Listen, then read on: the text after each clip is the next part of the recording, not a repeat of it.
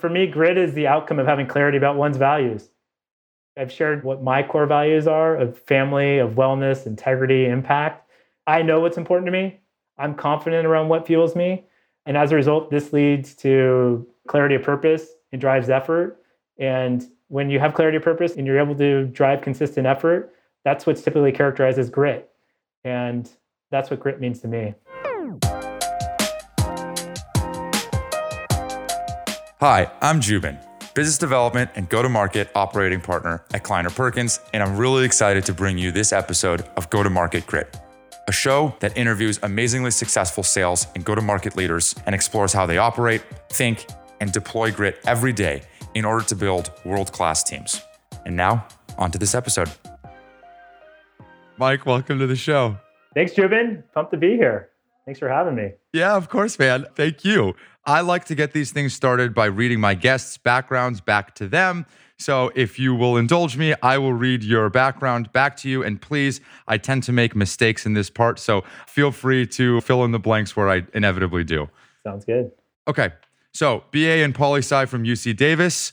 My second alma mater on the show. The first was Cameron Deach from Atlassian. Then you went on to get your MBA in marketing from the University of San Francisco. And that kicked off an 18 and a half, going on 19-year run at Salesforce in 2002, maybe 20 years at this point. So far, so good. Yeah, so graduated from UC Davis, thought I wanted to get into sports marketing, so went down that path for a couple of years at the Air Force Academy as a civilian, and then at Cal for 2 years, and then back to business school. And then from business school, you went to Salesforce. You started out as a sales rep, and you did that for a year. You then became an account executive on the small business team for 2 years, then an AE on the general business team for 1 year, then a regional manager for the commercial sales team. And in the same vein, manager of sales development, assuming like the BDR or lead generation team. You did that for 10 months. It looked like you moved to Toronto for that role. You got it.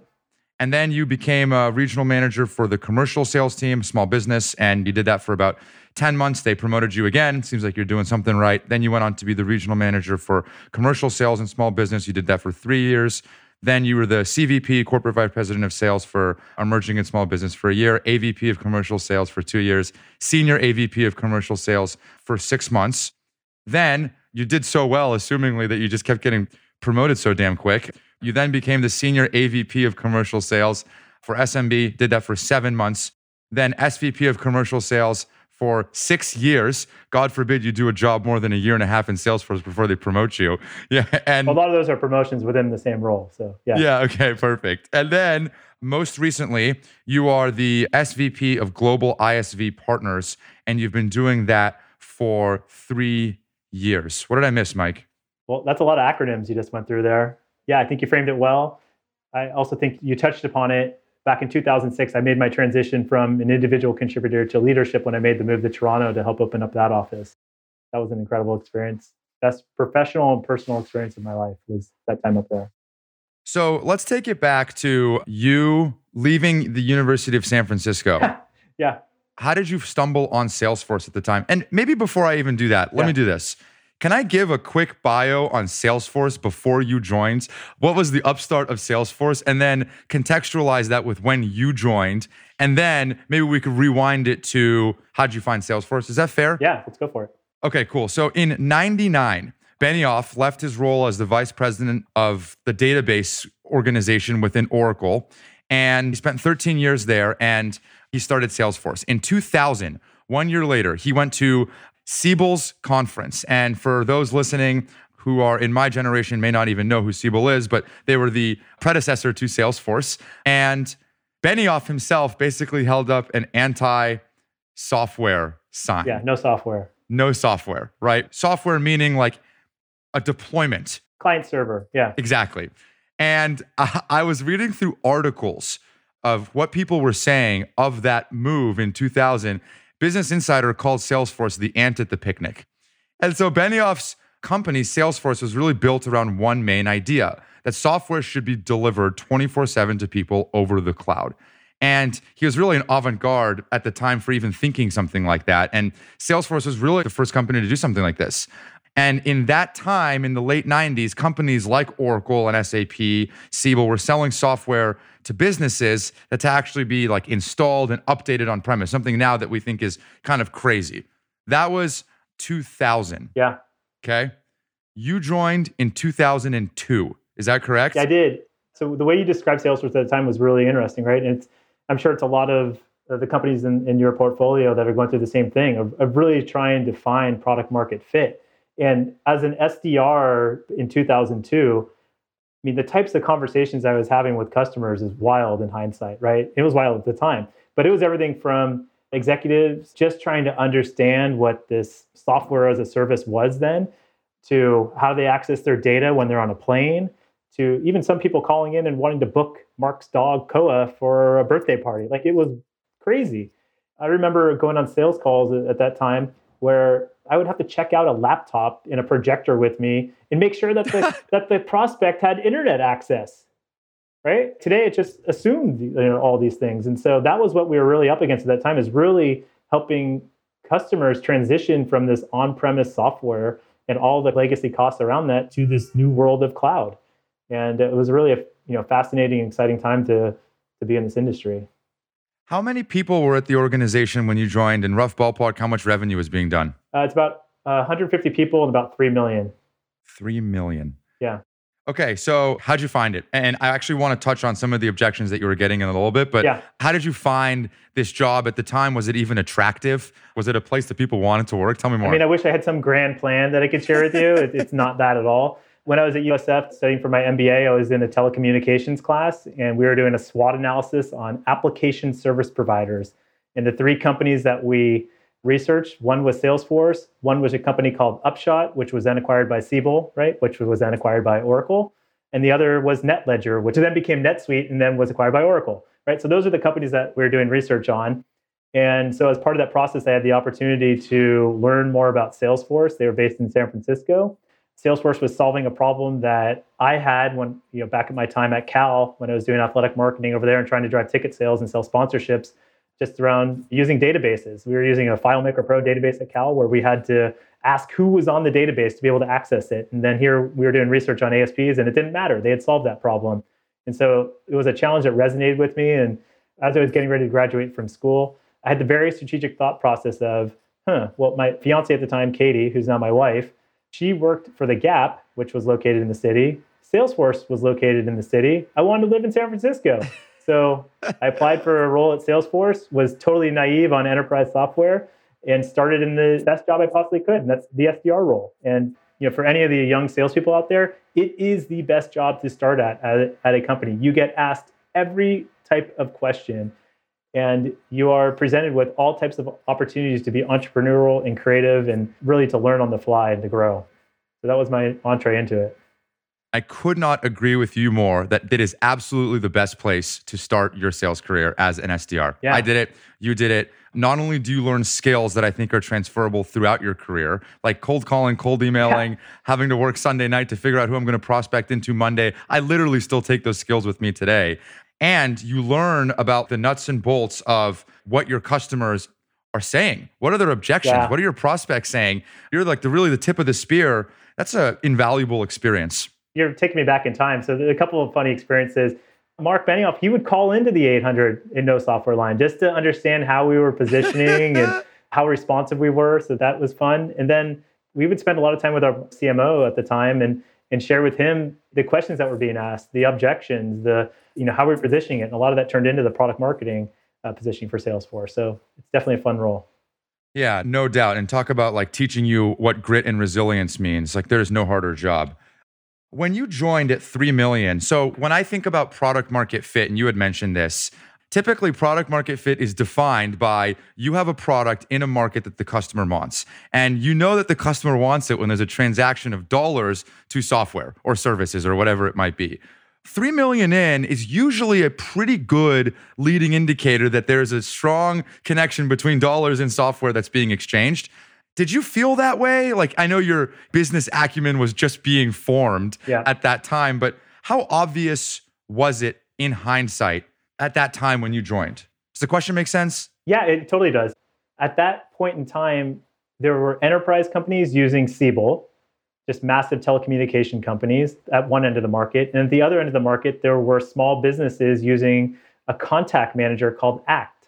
And so it was really validating both ends of the market that business could be done differently, that a small business owner didn't need to physically have his or her own data on site with them or on their laptop.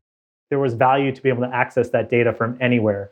And then an enterprise company really validating that accessing software over the internet was secure and scalable. So there was that dynamic. And then the other dynamic was Salesforce just going to be a one-trick pony and just be Salesforce automation? Or were we going to be able to really validate this as a delivery model and expand into service, or expand into marketing, or expand into analytics, and expand into being able to track the entire customer lifecycle? That was really the leap that was being made. And again, I can remember being in company meetings where we're all in one conference room, right? It's kind of hard to think of now, right? There's 54,000 employees. We still do global all hands calls, but it's different. But all being in one conference room and Mark getting up at the front of the room and talking about the S-Force API, how this is going to provide Salesforce with the ability to connect to all different types of systems. And I'm sitting there thinking, what is he talking about? I'm talking to customers who are pronouncing CRM as CRM. Yeah, I'm really interested in your CRM solution. And he's talking about an API? What is it? This guy is nuts. And that's why I'm in sales. And that's why he is where he is. He's always been great at focusing Salesforce on executing today and painting the vision for where it's going. And that was the leap that we were trying to make at that time. Was the objection that you would get in the early days not, do we need a CRM or a CRM, right? Yeah. Is this the right architecture that we want to be able to consume your solution? Is that the real objection? Like, it should be delivered as a SaaS product. Because every organization is trying to have a central view of their customer. And in those days, it was just all over the organization: Excel spreadsheets, Act databases, different legacy solutions. Like, it was everywhere. And so really what we were selling at that time was security. If I'm going to give you my data and it's going to be housed somewhere off-site, is that going to be secure? That was one thing that we spent a lot of time on. The other thing was accessibility. It's kind of hard to believe now because we all have our phones and laptops and Wi-Fi is everywhere. But at that point, really the main question that came up was, how do I access this data when I'm offline, when I'm on the road doing a sales trip, when I'm on an airplane? Like, that came up all the time. When I'm on a plane, how can I have my data so I can plan for the next day or type in the notes from those interactions? It was literally that tactical. And I'd say 9 out of 10 conversations were around security, accessibility. The industry knew that they needed a central view of their data. They just were doing it in inefficient ways before. Yeah, it reminds me of a conversation that I had on this show with Carlos Delatorre, the CRO of TripActions. And I was asking him, like, how do you evaluate new opportunities? And one of his 3 key pillars was product.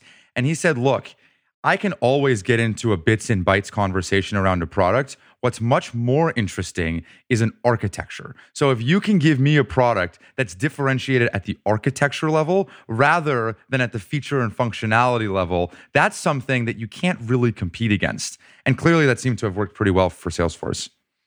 When you started in 2002, there was $3 million of ARR of revenue. How quickly did this thing go? It went really quickly. I mean, I can remember when I moved into our small business team, I remember sitting down with Rob Acker, who was my VP at the time. I think we had 6 small business salespeople in North America at the time. And I remember him saying, yeah, I just got out of a meeting with Mark and he wants me to triple the size of the team. I don't know if there's a demand for this, right? And it was like a rocket ship. When I joined that SMB team, that team grew exponentially over the next several years that I was in that role, to the point where now there's thousands of small business salespeople at Salesforce. And so it really took off. That's incredible. So you joined in 2002. This thing starts taking off. Dreamforce, the first one ever, 2003, which is kind of crazy to think about. It was 150 people and it was doing a few million of revenue. Then the next year you decide we're going to throw a user conference. Dreamforce was in 2003. This is 3 years later after Benioff was trolling Siebel's conference, okay? By the end of 2003, Salesforce was doing 51 million of revenue. And clearly, I'm not very good on the history side of these things, so I'm sure you can correct me here. But my understanding is that it was about 51 million in 2003 when Salesforce filed for IPO. During the 2004 IPO, the company was doing about 96 million. So in just that year, it almost doubled its ARR. Yeah. And the valuation was about a 10, 11x valuation of ARR. So about a 1.1 billion valuation. And then it just started exploding in 2005. He opened the App Exchange. That's when this thing became insane. Tell me more about that time. So in 2003, when the first Dreamforce was happening, I was an account executive then, and I distinctly remember the first Dreamforce. I think it was at the Westin St. Francis. And what stood out to me about that was the expo, right? The partners that were starting to emerge around Salesforce to help complement the technology and differentiate. That's one thing that stands out about that first Dreamforce. And the other thing that stands out is connecting customers to customers and customers to prospects and how impactful that is in terms of selling. I can distinctly remember that was the first time that I really had the opportunity to do that in that setting, and how that really started to help me close more business. That's what I think of when I think of that first Dreamforce, as well as people streaming out of the first Dreamforce keynote.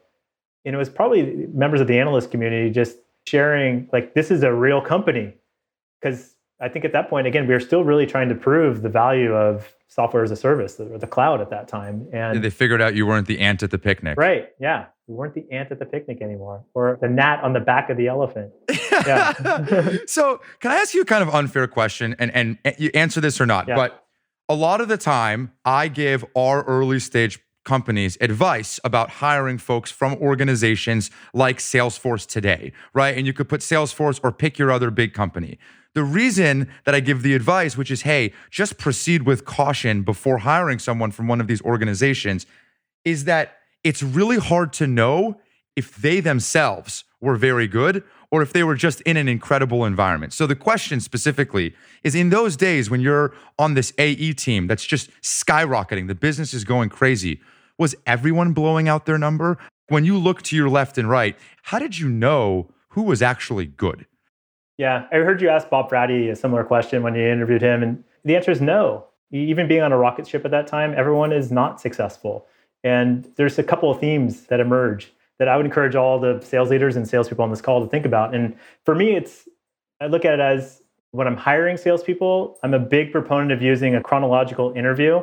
And I heard Bob talk about it because I learned it from Bob when he was a leader at Salesforce, and we were peers in the commercial sales organization. But chronological interview is truth serum, and it's experience-based, right? And what happens is when you walk through and you have a candidate describe their role, their responsibilities, and how success was measured, and you have them talk about what their proudest accomplishment was, and you have them talk through, knowing what they know now, what would they have done differently? You start seeing the themes around how they think and how they were successful, and whether it was luck in terms of what drove success, or whether there was a playbook and a repeatable approach that they were leveraging, or how they would build executive relationships and how they would collaborate, how resourceful the candidates are, how they would work with other team members, how they would engage with their leader.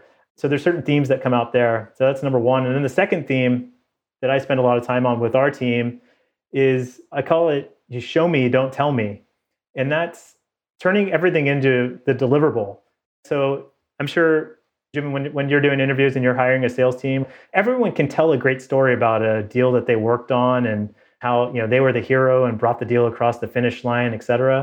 And that's great, but I want someone to show me. I want to see, in terms of the business case, like, show me an example of the mutual plan that you put together that you and the customer or the prospect were aligned around. Show me an example of a recap that you've sent. Talk me through an example of how you multi-threaded an engagement and had different members of your team, maybe on the product side, or an executive in your team and yourself, and how you engage at different levels of a company. Show me an example of an executive deck that you provided your champion that helped you sell when you're not on the call or in person. It's those types of things that I love to dig into when I'm hiring. Because that shows me, does someone have a playbook? Do they have a point of view? Do they have the tools? Have they done it? Or can they just talk and they don't sweat the details and they really don't know how to repeat the success that they've had? Yeah, I want to dive much deeper into both of those points because I think they're really insightful. Before I do, I have one more question on your background, and then we'll go straight into it. You took your first manager job 4 years or so into Salesforce.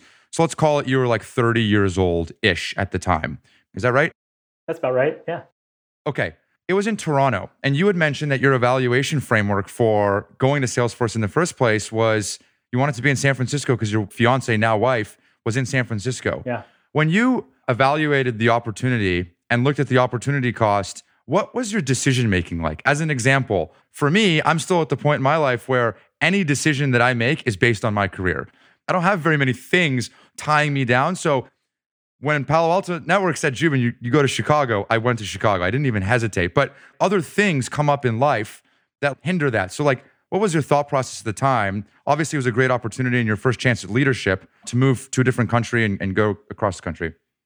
Yeah. So a couple themes. So one theme that led me to sales leadership was what I realized when I was an individual contributor, that I enjoyed the process of selling and I enjoyed collaborating with my teammates on deals more than the attention that I received when I won a strategic customer. So that some introspection led me to, all right, there's maybe a different path that might be a better fit for me. And that was the leadership path. So that was number one. Number two, when I thought about the opportunity in Toronto, I looked at it a few different ways. So first, I mean, as we mentioned earlier, I grew up in the Bay Area. I went to UC Davis, which is 90 minutes from the Bay Area. I had never really spent any time significantly away from home. And so this was an opportunity to go to another country. Canada is not the 51st state for all of you listening. It is very different. Go to another country to start a new office and to build something. I love to build. And this was an opportunity to build out a new team, build out a new office, bring the culture that we had kind of honed in San Francisco to a new organization and grow as a leader and grow as a person. And it was a tremendous opportunity for myself and my wife. My wife was able to transfer with the Gap as well to Toronto. And again, we wouldn't have done the move if we hadn't been able to make it work for both of us. And so, yeah, it was a great experience. So on point one, are you saying when a win wire would be sent out and it would say, you know, Mike Wolf and team closed a giant deal with XYZ customer, you appreciated the process of getting that deal across the finish line more than you did the accolade of someone telling you great job? Yeah, and it's just the way I'm wired. I see really successful salespeople who like to continue down that individual contributor path. They like the public recognition. And it's just something I don't know. We need to spend some time with a psychologist to understand why, but I don't like it. I like to celebrate the success of others, right? That's more important to me. I get more excited when my peers are successful than when I am. And it led me to maybe there's a different path, and the sales leadership path is definitely something that I enjoy because it's the building of teams, it's the enabling of teams, it's the alignment around objectives, helping grow people's careers, helping make customers successful, and it's been a great fit. So as you go through this insane promotion path, one of the things that I find tricky is building credibility in a new environment. So like every time you hit the reset button, not only do you have a new job that you have to learn new responsibilities, I think that's exciting for someone like you. Like that's the point of doing it. You're out ahead of your skis a little bit, and that's a good place for you to be because you want to learn. But you also probably have a new manager in most of those cases. You have a different set of team and organization. Bob talks about like change management in an organization, in a growing organization. That's one of the things that I think about as an individual growing within an organization is how do you adapt to that change, especially in the context of those around you? How do you think about that? Yeah, I think that's been one of the pieces of the secret sauce at Salesforce is we have been such a monthly driven business, right? The mantra of make every month. And for you to be able to make every month, you have to be constantly evolving and changing and adapting and growing in different ways. And that's just part of the core DNA of us as a company and something I've really internalized, that being comfortable, being uncomfortable, enjoying the shades of gray, not trying to make everything black and white, trying to take the leaders that I've worked with and take different parts of their style and kind of weave it into the fabric of my style. That's just stuff I enjoy. And as you asked the question, I'm literally, all the faces of the leaders I've worked with over the years are kind of flashing through my mind. And imagine for the listeners, you have those same experiences, right? There's some leaders that you work with that are tremendous and you love working with them. And you take what you love about them and you incorporate it into your style. And then there's some that maybe haven't been the most effective and you take what you didn't like and you keep that away from your style. And you take the one or two or, you know, the kind of the pieces of what you appreciate about them and you do incorporate it. And that's just part of the journey that we're all on, right? In terms of growing and evolving and adapting. And again, trying to go to where the industry is going versus thinking that you know everything. And I've done it. You know, I went to Toronto. I helped start that office. I know it all, Jubin. I don't need to learn anything new. No, that's like the farthest thing from my mind. It's like you have to be continuing to learn and curious and constantly evolving.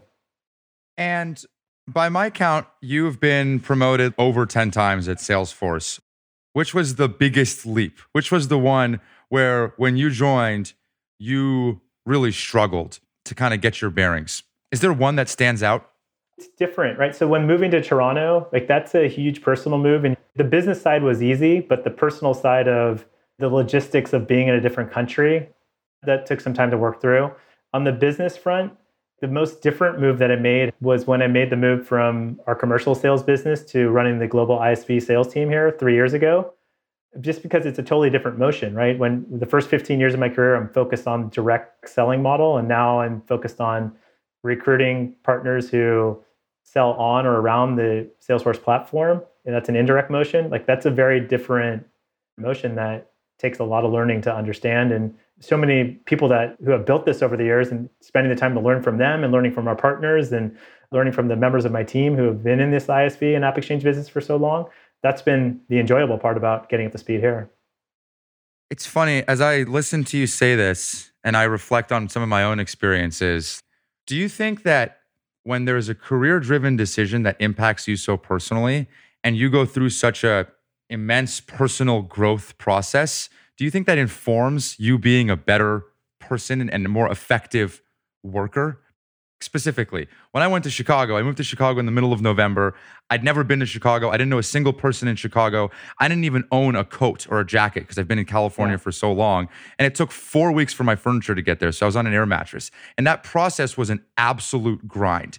And I thought it was actually taking away from me as an effective worker. But in that process of maturation and learning that I can actually do pretty well outside of my comfort zone, I think it made me more confident and effective in my job. And I've never thought about it that way. I totally agree with you, right? Because you get out of your comfort zone. You break the norms that you had. You break through any limitations that maybe you thought about yourself. Again, it's living in that comfort zone of being uncomfortable. That was my experience when I moved to Toronto. And again, I look back on that experience, and that's when I feel like one of the opportunities where I grew the most as a professional, and definitely one of the opportunities where I grew the most personally, both in terms of some of the friendships that I made that I still keep in touch with. But then sometimes things don't always go the way you plan. When we were up in Toronto, our now 13-year-old daughter, Samantha, was born. And that's supposed to be the happiest moment of everyone's life. And sometimes things don't go as planned. And, knock on wood, Sam is doing fantastic now. She's a happy, incredibly smart teenager now doing virtual learning. But at the time when she was born, she was in the NICU for the first 6 weeks of her life. And when you think about that experience of my wife and I both from California up in Toronto, where we had friends, but we didn't have any family up there, and you're going through that powerful of experience, that can knock you for some pretty massive perspective really quickly. So to your point, those experiences make you a better person, and I think they've made me a better leader because I just have a much greater appreciation for the journey that we're all on, the joint experiences that we have, and I'm able to kind of juxtapose that against the business. While we're all wired in sales to make every month and every quarter is a priority, don't get me wrong, right? I'm extremely competitive and I don't like it when I miss a number, but there's perspective there. There are no bad days when you've lived through an experience like that. And I think these experiences make you better. They help you grow, help you evolve, and you emerge stronger from them. I'd love to explore that a little bit more with you. You joined Salesforce with 150 employees. There's now 60? It's close to 55,000. Yeah. 55,000 employees. You joined when there is 3 million in revenue. There's now 21 billion in revenue as of the most recent filing.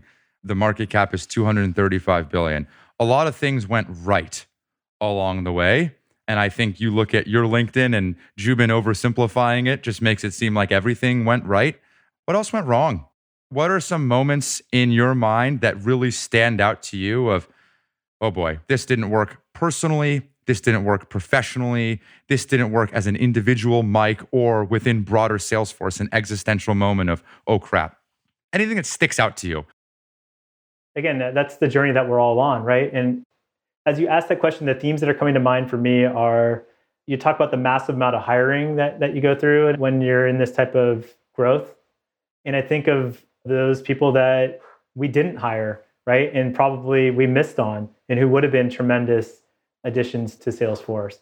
I think of the moments from a deal perspective I'm a big fan of celebrating the wins, but it's the losses that are the ones that stick in your mind and the ones that you kind of rehash when you're in the shower and you're standing in line at the supermarket thinking about, gosh, thought that we were in the position to win it, but we boxed out by this one individual who never really engaged, but we thought that we had him or her surrounded and could get them over the hump. Or I think about it from a success perspective, where you thought the customer has signed and we thought that we had the right partner engaged to help make them successful. However, maybe they were oversold during the cycle and we weren't able to meet the expectations that they had from an implementation perspective. So those are the themes that come to mind for me as I think through your question. Yeah, no, it's good. Okay, and I'm excited to get to this. So, unbeknownst to you, I talked to a bunch of people that work at Salesforce and a bunch of people that have worked with you and worked for you.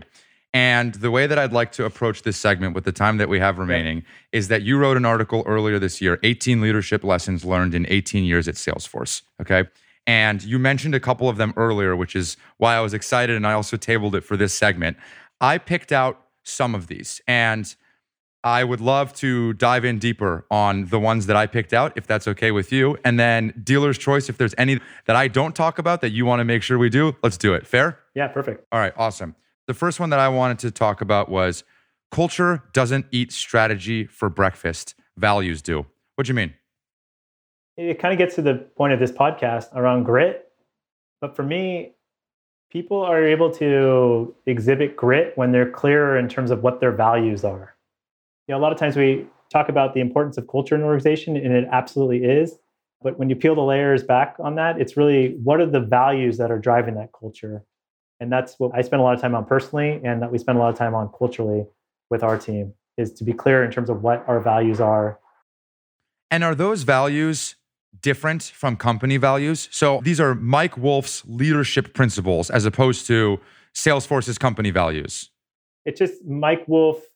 I know that my core values are family, wellness, integrity, and impact. Nothing is more important to me, than my family. I can't be the best parent, husband, if I am not focused on my mental wellness, physical wellness, spiritual wellness. Integrity is paramount to me. Like, I want to work with people who are honest and truthful and treat people with respect. And then impact, right? I love investing my time and energy on things that can have an impact, whether it's in Salesforce or in my personal life. And those are very different than, Salesforce's values, right? Success, trust, innovation. Like, there's the company values and there's the personal values. And so as a team, we spend a lot of time when we're interviewing and when we're building our team, making sure that people have clarity in terms of what their personal values are. Because once we understand that, then it's really easy to align and understand where everyone's coming from and find the purpose that we all need to exhibit the effort and energy to drive towards our personal objectives. And so this is like when the going gets tough and you have your own sets of values. Values bleed through in times of difficulty, not in times of success. And so basically when things start to go sideways, your team can always count on you to be consistent with these four pillars. And so when there's a decision to be made and they're not sure which way they're going to go, or you're going to go, I should say, you're going to lean on these and they can count on you to be consistent in these values. Absolutely. And these are values that I've socialized across our team. They know what my core values are, number one. And number two, I'm not sure if you've talked about this at all with other, I don't think Bob got into it with you when you had him on, but Salesforce also has this planning mechanism and framework called the V2 MOM, which stands for V for vision, values, methods, obstacles, and metrics. And so we're really clear at the company level what's important to us. And every employee at Salesforce has a V2 MOM and every team does. And so for our global ISV team, we have a V2 MOM that clearly articulates what our vision is, what we want to do, what our values are, what's important about it, our methods, how we're going to do it. And those methods are all prioritized and transparent. So the team knows, all right, here's our objective and the value set for how we were going to operate as a team. And here are the priorities that where we're going to make investments from a dollar, people, and time perspective. And I've just found this framework to be extremely helpful in terms of providing the transparency needed to drive alignment and success and to eliminate a lot of the politics and kind of time wasted on wondering what's on someone's mind. Okay, the second one. Be the type of leader that people fight to work with. So this one, in my socialization with your team, others on your team, your peers, etc., this is pretty much the number one thing that came up, is that I want to work for Mike. So it seems like you're living this one pretty well. Tell me more. I just think that's the ultimate compliment for everyone on this call who's in a leadership role, and for those that are in individual contributor roles. If you're a leader, it's the ultimate compliment when people say that I want to fight to work with that individual. And so there's no secret around how to do this, and there's no playbook I'm going to share with you around how to do it. It's more of, from an authenticity perspective, I just want to encourage everyone to be themselves. As leaders, if you're trying to be someone else, people can see through that immediately. You had Bob Fratty on. I love Bob. Bob is an incredible leader. He's an amazing presenter. I can never be Bob Fratty, but I can be the best version of myself. And I like to laugh. I like to make fun of myself. We had a silly talent show at Salesforce as we're all going through this pandemic. And a couple of us, we wrote a funny skit, and the team asked me to perform as an office plant to a Les Mis song. Absolutely, I'll do that type of stuff. It's fun, right? So it's be authentic, be transparent. We talked about that. I spend a lot of time focused on the why, right? There's so many leaders out there that focus on what. Like, here's what we need to do, right? If you focus on just what you need to do, no one thinks for themselves. So I'm a big proponent of focusing on the context. Why are we trying to do something? I want to leverage the collective genius of all the people on the team to help us understand how to get there. Communication, I think, is another big piece of this. I'm a big proponent of keeping people on the journey. I think of it as a roller coaster. I often share with people on the team, hey, if you want to sit on the platform and I'm going to go on the ride and you just want me to tell you when I get back from that ride where we're at, I'm happy to do that. However, wouldn't it be more fun if you were on the roller coaster with us? And so I'm big on communication. I think the other thing that you probably hear from people is just roll up your sleeves and be part of the work. Right? You kind of hit on the gist of this question a little bit earlier in terms of your advice to startups who might be looking at hiring someone from a large company like Salesforce. And I think what you didn't get at is, I think it's really easy to be at a company like Salesforce. You have 50,000 people, and maybe the work that you're investing in is more internal focused than actually doing the work and being engaged with customers. And I would say that, I don't ask the team to do anything that I won't do myself. And then the last piece here is coaching. And one of the things that I love most about being in a sales role is, I think with coaching, there's accountability both ways. And one of the things that we used to do on our commercial sales team was we would track the number of coaching interactions that our leaders would have with account executives on our team. And as a part of our monthly all hands calls, just as important as our sales metrics, I would share, here are the total number of coaching interactions that we had last month. Here's the leaderboard from a regional manager perspective on who's doing the most coaching. Here are the AEs that are receiving the most coaching. And this is great. It's all about that culture of learning and evolving that we talked about a little bit earlier. And then the last thing that I like to do, you've got to listen to the language of your team. I get concerned when someone says to me, hey, Mike, how are you doing against your number? Like, whoa, my number? No, this is our number, right? And so a lot of correction of, someone will say, how are you doing against your number? I was like, our. And like, yes, how are we doing against our number? Or the other theme that I'm sure some sales leaders on this call here is, it pains me when a member of my team will approach me and say, hey, Mike, I don't know where I stand. That is a failure of leadership, right? Everyone should always know where they stand. That's telling me that we're not doing enough coaching. We're not having enough transparent conversations around what we're doing well, what we need to improve upon, and aligned around what we want to do from a career perspective. So those are some of the things I invest in. It's all under the umbrella of, I want to be the type of leader people fight to work with, and I want our leaders on the team to be those types of people as well. That's the ultimate compliment. Yeah, I love that. The coaching piece is particularly really resonates with me. Like, I was a manager, pretty young, a BDR manager, 23. And my boss, I always used to say, when I would present the data, we created this many meetings this quarter, I would use I a lot. And it was just subconscious, but I would say I. And every single time I use the word I in any context of any conversation in the business at all with anybody, including just him, he'd say we. Yeah. And I'm in the most individually contributor role ever at Kleiner right now. I still just say we. There's nobody else on my team. I don't even have a team anymore. And it's so ingrained in me because of the consistent feedback and coaching that I used to get. We, that it works. There's no other way around it. Quick question on the type of leader that people fight to work with. Sometimes I think of this as like a player's coach. Do you ever think of a downside to that? What I mean by this is that I've seen leaders like in our portfolio that are the player's coach. Of course, the reps love to work for him or her, because when it's time to grow the business 2.5x and they don't chop territories required to get to the point because they want to make the reps happier, they don't want to make them upset. Of course, the reps love them. They're making 200% of their quota when really they should be at 140%, and we should be hiring more reps. Yeah, totally. And again, there's a couple of themes that come back to me for that. So yeah, you have to make tough decisions. Sometimes there are decisions that you need to make sure that you need to kind of reallocate the investment to match the intent of the business. And again, I've found that this culture of being transparent and again, keeping the team on the journey with you is just as important that direction as well. I found that people may not like the decision when there's that type of news. However, they respect it because they know that I'm being transparent, I'm being communicative. And again, I'm focused around the context. Here's why we are making this decision. Here's why we're going to put 4 reps in that territory versus having 2 next year. Or right now we're overweighted from a leadership perspective here, and I want to take that investment and invest in more account executives somewhere else.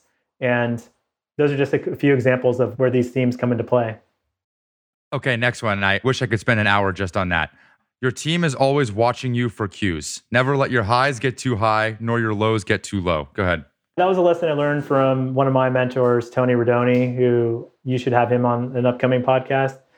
And that phrase, it takes me back to when I was a regional manager in our San Mateo office here at Salesforce. And it was the end of the month. And I went downstairs to grab a bite to eat. And Tony was sitting at a table. He asked me to come over. And he said, "Hey, Mike, how's the month going?" And I said, it's not going as well as I want.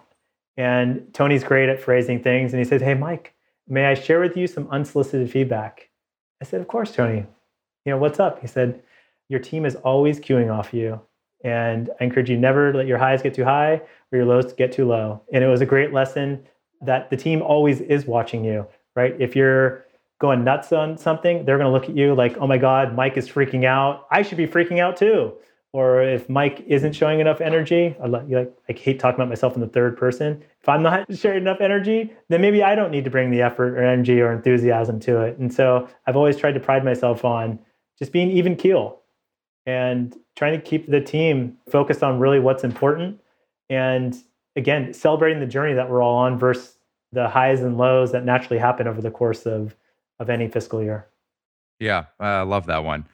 Great talent attracts incredible opportunities. Talk to recruiters to know how good you have it where you are.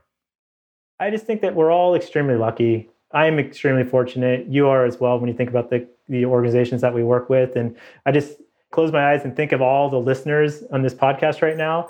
And I think about how fortunate we all are to be working at the organizations that we are.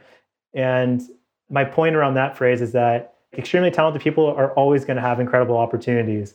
And again, it goes back to what we talked about a little bit before from a value perspective.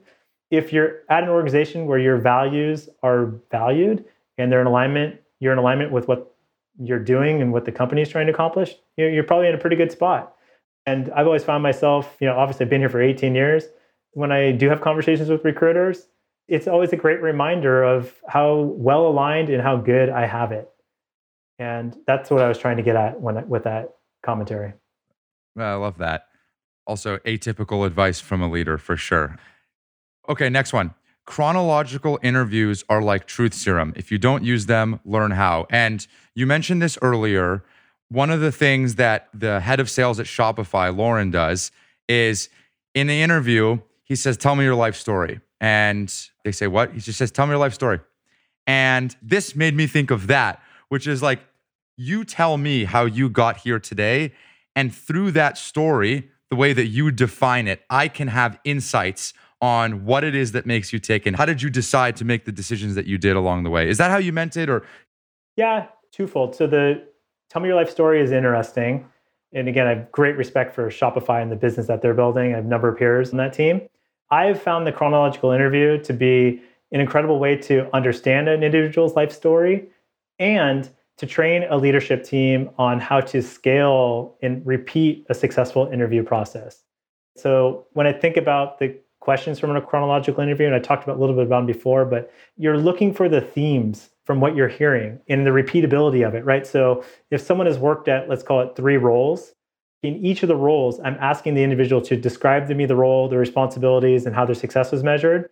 And then you're juxtaposing against, once you have that insight, well, tell me what your proudest accomplishment was. And you can start seeing either connections to what they were being asked to do, right? So if you're hiring for a sales role and they're describing how they were measured, and then you talk about what's your proudest accomplishment, if the proudest accomplishment isn't aligned with what that role was, it leads to other questions that you can ask there to understand, all right, well, how defined is this individual's playbook? Or are they actually thinking about doing something else with their career and they just haven't realized it themselves yet? And so literally you can walk through this chronological interview process of talking about your proudest accomplishment, knowing what you know now, walk me through what you do differently. So now you're learning from that candidate, their ability to learn and evolve and their genuine curiosity. In terms of if I were to call your current or former boss, how would he or she describe what you're doing well and what your areas of improvement are? So now we're starting to get some self-awareness out of that. There's about 5 questions you go through, and you start seeing these themes pop up in the different roles that the candidate has, and it really ties together a nice picture. And the best thing is you can train this method across your leadership team, which then makes the hiring repeatable, more consistent. So, I talked about opening our Toronto hub. We're finding candidates that are more in line with our ideal profile and similar to what we've been doing in other parts of the globe. So that's what I'm trying to get out there. No, that makes sense. And those questions are actually posted online. And so, as are the 18 principles. And so, I am going to have the producers put those in the show notes. I love this one. Your playbook is a representation of past success. Future success is determined by constant reinvention. So often, what I see is when we're recruiting a CRO or VP of sales to come in to run one of our early stage companies' revenue organizations, they come in with a playbook. And this playbook is the playbook that they had from the last company that they did. This is a different company with different people, with a different market, with a different strategy. Is that what you meant? 100%, right? And that's what I talk about when I think about the transition I made from the direct sales world to leading our global ISV team. I mean, I spent the first 45 days interviewing over 100 people, whether members of the team, customers, partners, broader members of the team, and just trying to understand how the team was perceived, what they thought success looked like for us, just trying to understand what this is, right? And so I think sometimes people make the mistake of taking their old playbook and just immediately applying it to a new role that you're in. That's a huge mistake, right? It's a perspective that you're bringing that you should build upon and evolve wherever you go. That's number one. Number two, I think about the massive, obviously we're in the midst of a pandemic right now. Also in the June timeframe with the murder of George Floyd, that caused us to totally rewrite the playbook in terms of how we're thinking of what have we been doing in terms of building our team? What are we doing from a psychological safety perspective? I'd never even thought of the term psychological safety before. How do we rethink our recruiting? How do we rethink our onboarding? How do we rethink the retention of our team, right? And so again, what I'm emphasizing there is what got you here is not going to get you there, and you constantly need to evolve. Whether you're an entrepreneur at a current company like I am, or you're fortunate enough to be an experienced salesperson to take on a CRO role at a new company, you've got to listen and evolve your playbook to ultimately be successful. Yeah, and it reminds me of the first point that we made in this list, which is that playbooks evolve, values don't. So your values can remain consistent, and that's what you can lean on as you go through different pieces of change. Are there any that I did not bring up that you have a particularly strong affinity for? I mean, the one for any leader on this call is just your calendar determines your priorities. So often when I hear about people moving into leadership for the first time, the phrase that I hear is, oh my God, I've lost control of my calendar. And that leads me to, well, are you clear in terms of what your priorities are? And that's something I'm constantly asking myself. I know that members of my team are probably snickering as they're listening to this. I'm constantly looking at my calendar and trying to match up, all right, what is and what isn't a priority? And so that's just advice that I share. That's a good one.